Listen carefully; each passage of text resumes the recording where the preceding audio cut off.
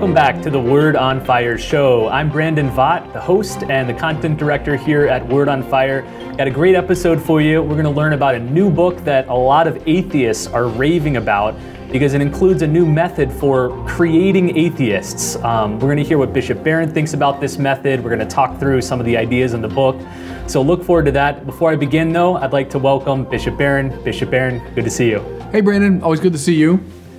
Hey, you just returned a day or two ago from a big trip to Franciscan University of Steubenville. Why were you there? How did it go? I was there for their baccalaureate mass, their graduation, and they were nice enough to give me an honorary doctorate, so I was delighted to receive that.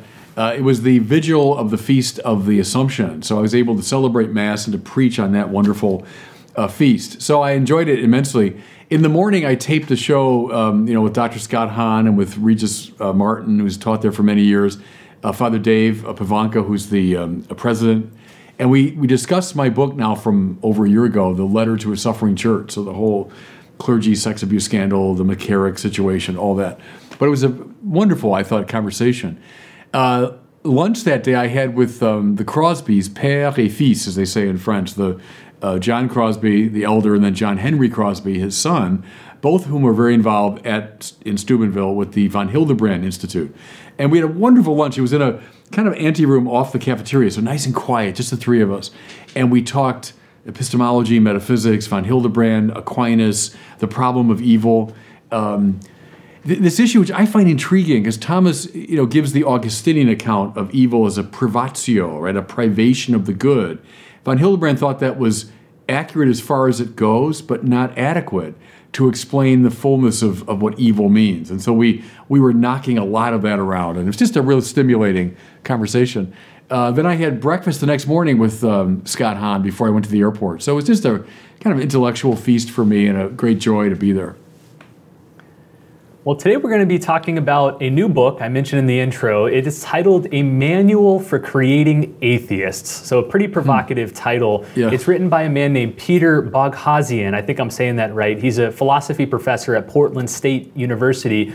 And the book outlines what I would describe as anti-evangelization, or talking people out of their faith. So how do you have conversations with friends, family, even strangers on the street, and talk them out of believing in God? The book is, I think, a little old. It was maybe a year or two ago that it was first released, but as soon as it came out, it cracked the Amazon top 100, meaning top 100 most popular books in the world, sold out of the first printing, even during pre-orders, second printing in 2 weeks.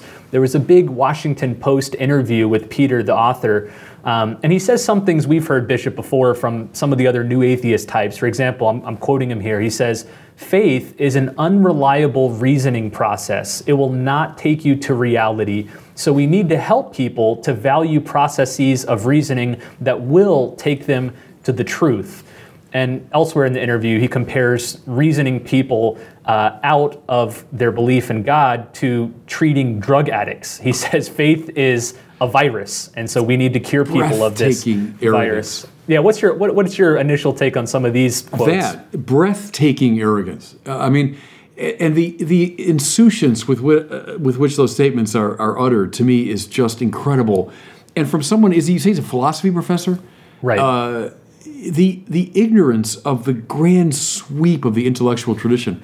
Because what that represents, Brandon, is a sort of popularization of a very narrow construal of Enlightenment era epistemology.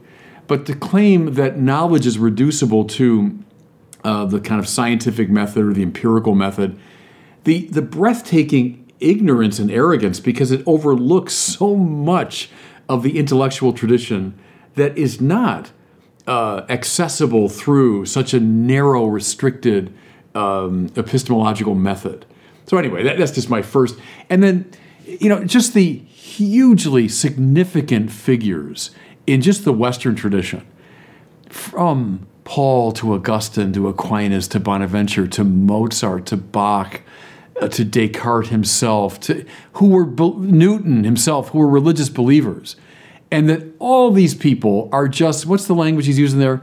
They're like drug addicts. They're just caught in some opium den of illusion and so on.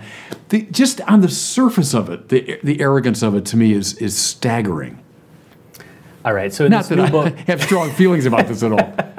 so you like the book, is what you're saying. I mean, I don't know. I'm just hearing about it from you, but I mean, just that kind of statement is so baldly ignorant and arrogant that it's just upsetting.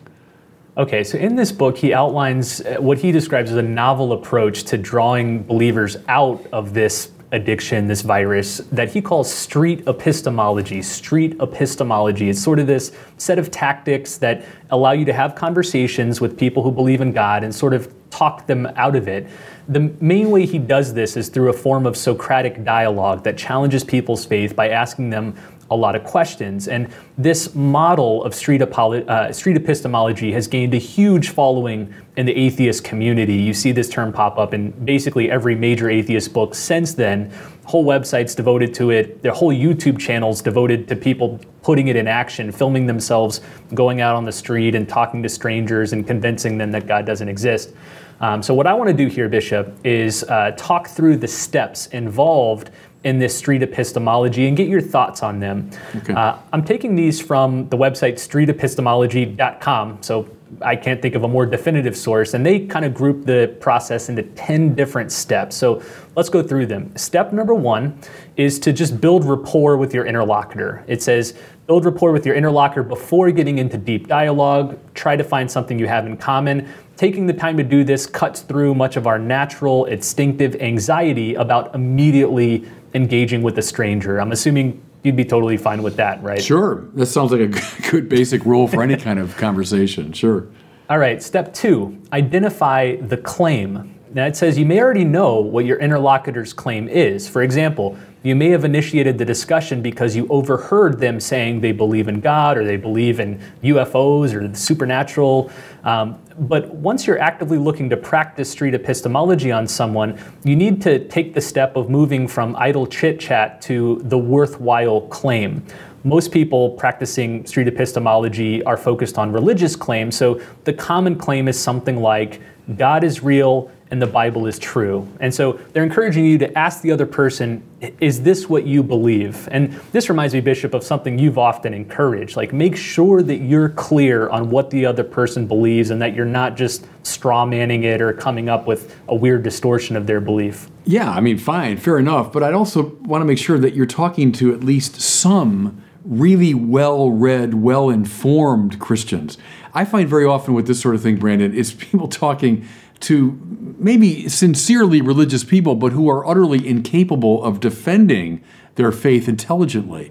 And so therefore you do end up knocking down a straw man because they're just maybe not skilled in that area. They're not trained in the apologetic or theological tradition. So I would encourage the street epistemologist to make sure he's not just talking to any old religious believer, but making sure he sits down. How about with some philosophy or theology professors too? How about some experts in apologetics to make sure this is not just a one-sided conversation? You know, zooming out a little bit on this topic of street epistemology, it does strike me, as you say, that a lot of these methods are meant to be used against believers who are mostly naive about their faith. Maybe they believe in God because of personal experiences or the way they were raised, but they can't articulate good reasons for their belief. And so this philosophy professor is encouraging his fellow atheists to identify and target these naive believers and convince them that you really don't have any good reasons to believe in God, so you should just give it up.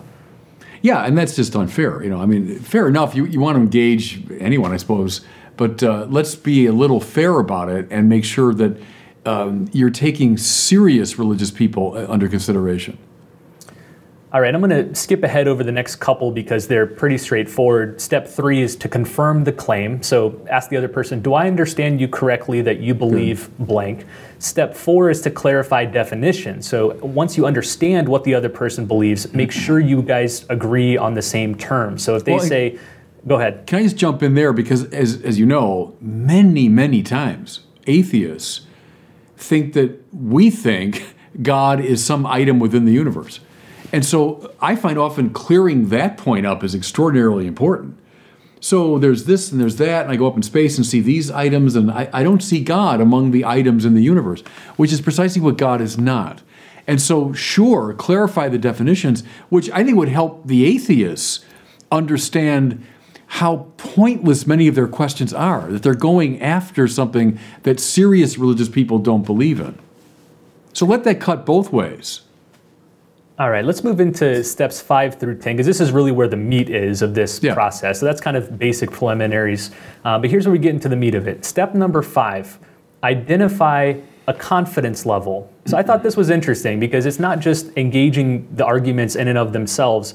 The street epistemologist first wants to get the other person to give a number on a scale of 0 to 100 that identifies how confident you are in that belief. So they might say, you believe in God and you trust the Bible. Yes. How confident are you in that? Scale of 0, like not confident at all, 100%, meaning I'm absolutely certain. Where do you fall on that scale? Do you think that's a good metric? Is that valuable? Is that meaningful? What do you think about that? Go back to Newman on that. The first thing is a tu quoque move, is that practically everything we believe is to varying degrees of probability rather than apodictic certitude. There are a handful of things that we know with apodictic certitude, certain mathematical givens, etc. But the extraordinary majority of those things that we hold to be true, we do so on the basis of degrees of probability. And that includes all the sciences. Think of how much we know because of what we've learned from a tradition that we ourselves have not verified. So how sure are you of, now fill in the blank, or look at history. How sure are you? Give me a percentage, that Julius Caesar really, was killed on the Ides of March in 44 BC. Well, yeah, based on the handful of sources we have from that ancient time, all of which could be deceptive, etc., that were carried by a tradition that might have changed the stories. And see, once you start down that path, everything we believe, everything we know, is always known to varying degrees of probability. So in a way, it's trying to put religion in as this, it's uniquely unsure sort of thing. Well, I mean, the whole range of what we know really falls under that kind of heading. And to me, Bishop, it seems like 0 or 100 is pretty easy to identify, and we almost never have that level of apodictic certainty or doubt about something. But then in between that, how do you even begin to distinguish like a 65 from a 70, like a 50 from a 70? I don't even know where you begin there. Right. I mean, how sure are you of your, even like your wife's deepest convictions and beliefs and so on? Well, I mean, any couples will say that we become more mysterious to each other as we move through life, This fantasy, of 100% apodictic certitude, that's an enlightenment fantasy, that the light of reason shines, and then the things that I clearly see, that's what I believe. Gosh, almost none of life is like that. Almost none of life. This is, now go back to the critics of the Enlightenment, go back to people like Goethe and others. Pascal comes to mind, it's such a narrow range of things that allow themselves to appear in that kind of brilliant, bright light. Most of the most important truths that we know are known in the twilight. They're known in a fleeting way, So I'm going to resist right away this tendency to distinguish sharply between the clarity of the sciences and then all this obscurity of religion. That's a false, phony dichotomy. All right, so that was step 5 to identify a confidence level. So how fond I am of all these steps. So go ahead. So the street apologist, he's asking you what you believe about God. You admit you believe in God. He asks you how confident you are on a scale of 0 to 100. You give him a number. Step 6 is for him to identify the method that you used to arrive at that confidence level. So the advice says, ask your interlocutor how they have determined that their belief is true or how they arrived at their stated confidence level. They may provide multiple reasons, but try to focus on just 1 or 2, ideally those that contribute the most to their confidence. For example, go ahead. It says, for example, you might settle on, quote, a powerful personal experience as their primary reason for believing that God is real. But whatever it is, you want to identify the main reason that explains their confidence. How come you married your wife? Give me the one reason, the one you're most Give me the one reason why you married your wife. I mean, I can't imagine a husband ever doing that. It's because it's not true to life. John Henry Newman taught us, right? We, not just religion, mind you, but everything that we believe is in 99% of the cases, based upon a congeries of hunch, intuition, experience, sense verification, witness of others, theoretical speculation, all of which contribute to this move of the mind when we say, I assent to that truth. It's a typically Enlightenment fantasy, and it goes right back to people like Descartes. Let's find la méthode, right? Let's find the method. I'm always wary of that. From Descartes on, I got an immunization from reading Descartes as a kid against the method. I found the method. There is no such thing. We come to know in such a complex way that attempt to reduce it will always try to box you into a very narrow space. Unless it corresponds to la méthode, it's not true. Nonsense.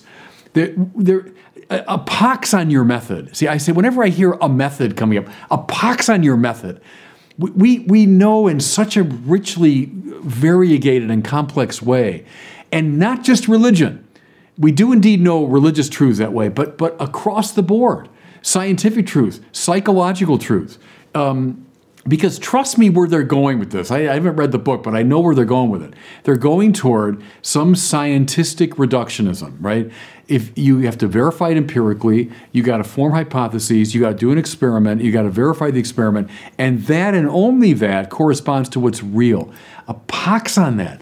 That illumines an aspect of reality. I'm completely in favor. I love the scientific method, but it is, do not force me into that little narrow space. And that's what all these people from the early atheists on are trying to do.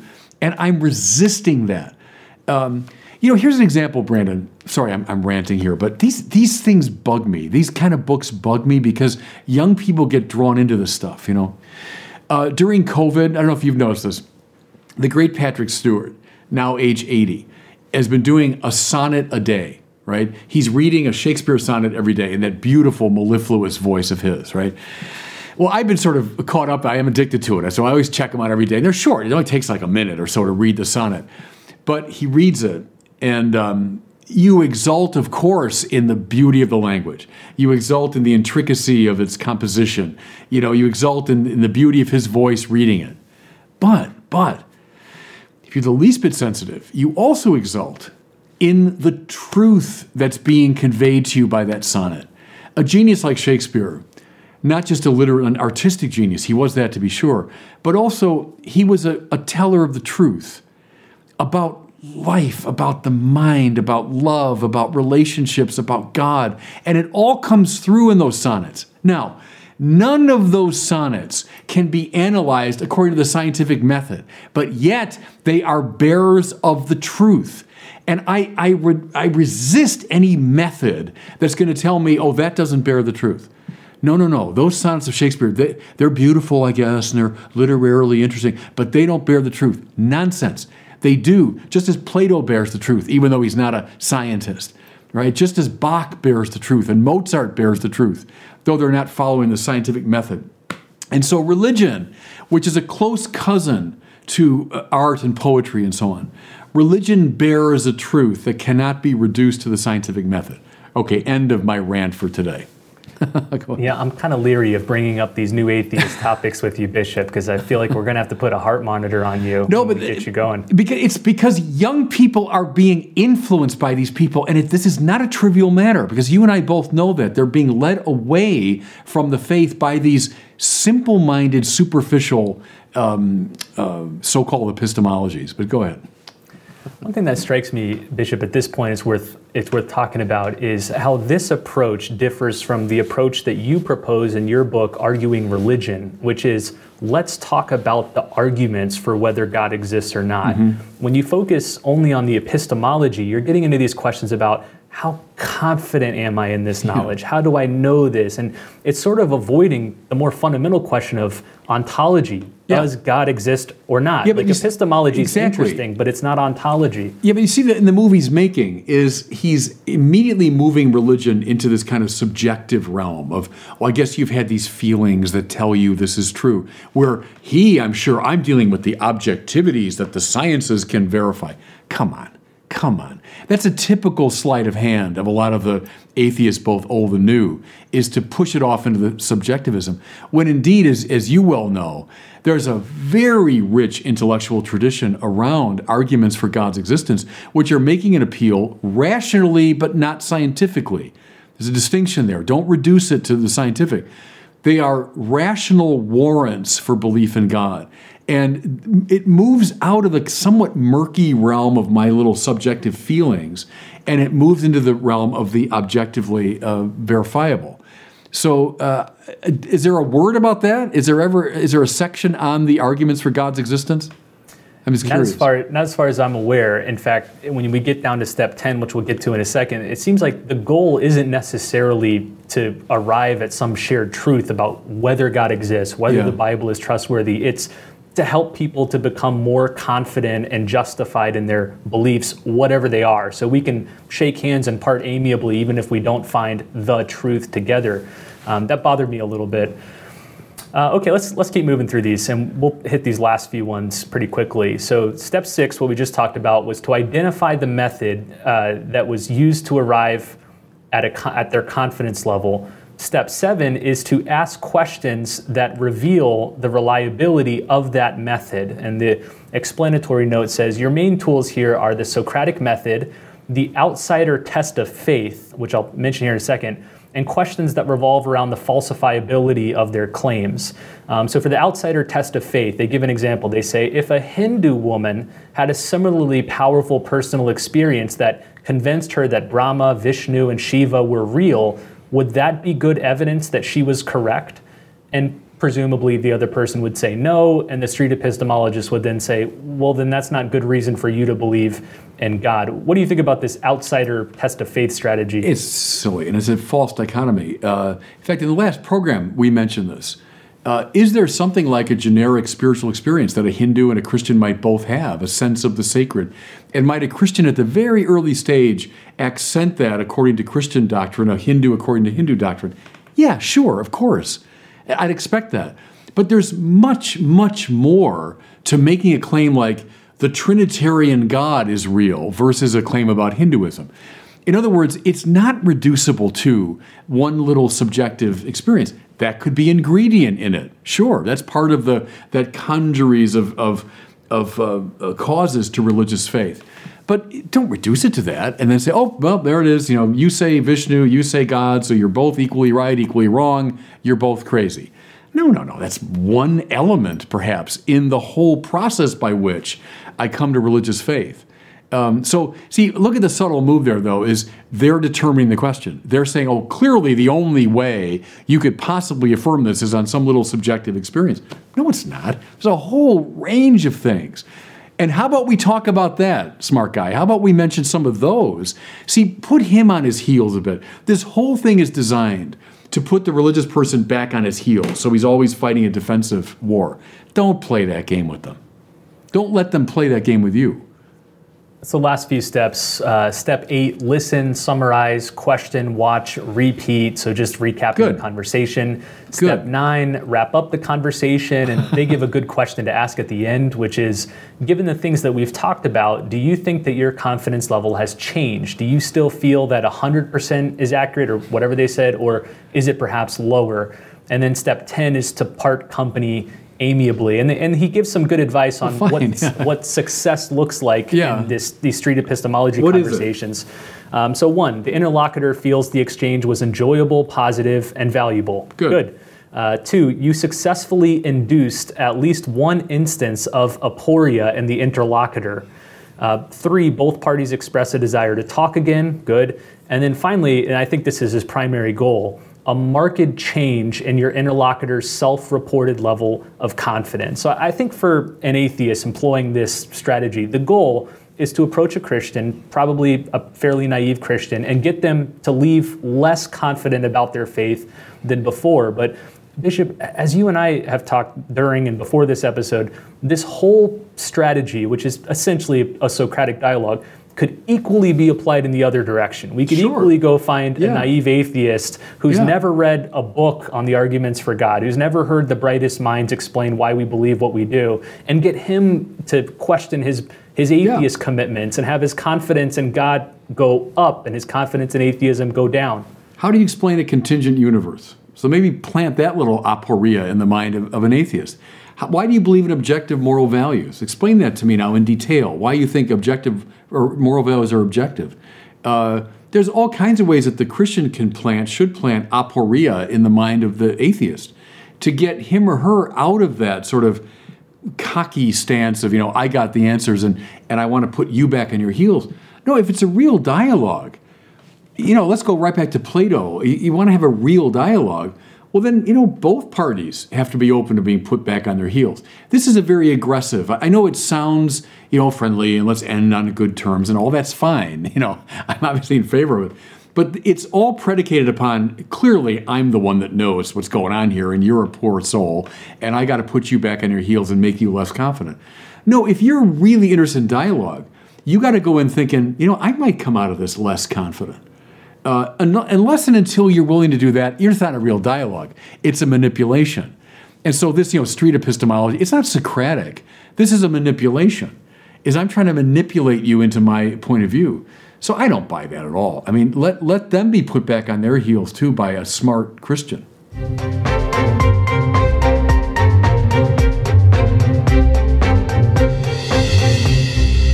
Well, it's time now for one of our questions from our listeners. We love hearing from you guys. You always have amazing questions. Today we have one from John in Texas. He's asking for some book recommendations by one of Bishop Barron's former professors. So here's his question. Hi, Bishop Barron. It's John from Texas. I was wondering if I want to start reading Monsignor Robert Sokolowski, who taught you at Catholic U, where should I begin? Thanks. Yeah, good. Thank you for that. I begin with a book that he was teaching our class. This is many years ago when I was just a kid. He was teaching our class. He had the notes for this book, and it's called The God of Faith and Reason. I think it's one of the best books, actually, in philosophical theology that you could read, period, and the best way to get into his thinking. I'd also recommend his Introduction to Phenomenology. He introduced me to that famously complicated philosophical system when I was a kid. And this book came out, Brandon, not that many years ago. I'm going to say maybe 10 years ago. But it's really good. If you're interested in the tradition that produced Edith Stein, Dietrich von Hildebrand, Karl Wojtyła, Max Scheler, a lot of these players came out of the Husserl tradition. And Sokolowski gives a wonderful introduction. Also, his book on the Eucharist, what's it called, Brandon? Eucharistic Presence. Yeah, Eucharistic Presence. And then it's a study in the theology of disclosure. That's right. Okay, good. Those three, I would say, would be a very good way in. Excellent. Well, thanks for the great question, John. If you guys have questions, please send them in to us at askbishopbarron.com. That's where you can record your question on any device. We mentioned last time that we just received this large grant from the John Templeton Foundation to start producing video courses, short videos, and even a national conference on faith and science, all through our Word on Fire Institute. So if there weren't already enough reasons to join the Institute, here's another one. Learn more at wordonfire.institute. When you sign up, you get access to a ton of amazing courses from some of the top evangelists, philosophers, theologians in the church. You get access to all of Bishop Barron's films and study programs. We mail you our journal, we mail you free books, all sorts of great stuff. So visit wordonfire.institute and sign up today. Well, thanks so much for watching. We'll see you next time on the Word on Fire show.